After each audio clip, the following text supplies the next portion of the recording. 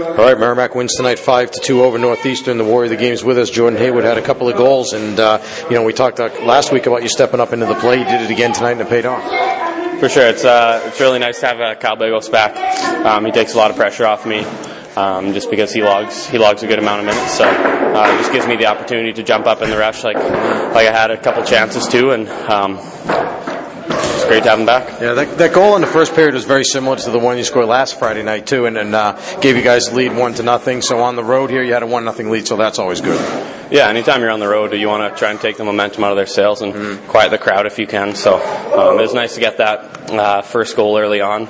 I think they were out shooting us 5-0 to start, but we kind of weathered the storm and battled back. So that was good to see. They were able to tie it up, and you got the other one from the point. Looked like did it sneak through? What happened on that play? Ellis just passed me the puck from the blue line. It was kind of widened out, and it was just kind of a floater that was rolling, and I think it just beat him short side. I think it just kind of went in between the post and his pad. You guys seem to have a lot of success. I mean, the 5 goals all from the defensemen tonight, but you guys had a lot of success getting the puck through to the net and also getting bodies in front.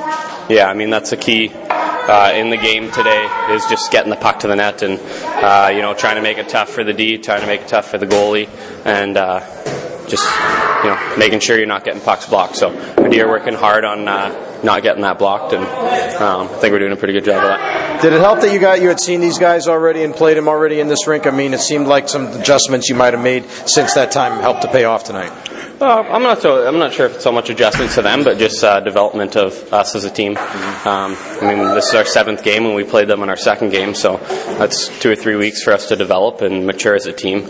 We still have a really young team, but I think we've made a lot of progress over the past weeks, and I'm excited where we're going to go with it.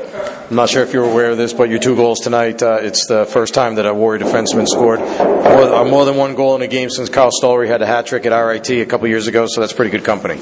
Yeah, for sure. Carl's a great player, so it's an honor to be in the same category as him. All right, Jordan, Warrior of the game, congratulations and thanks. Thanks so much.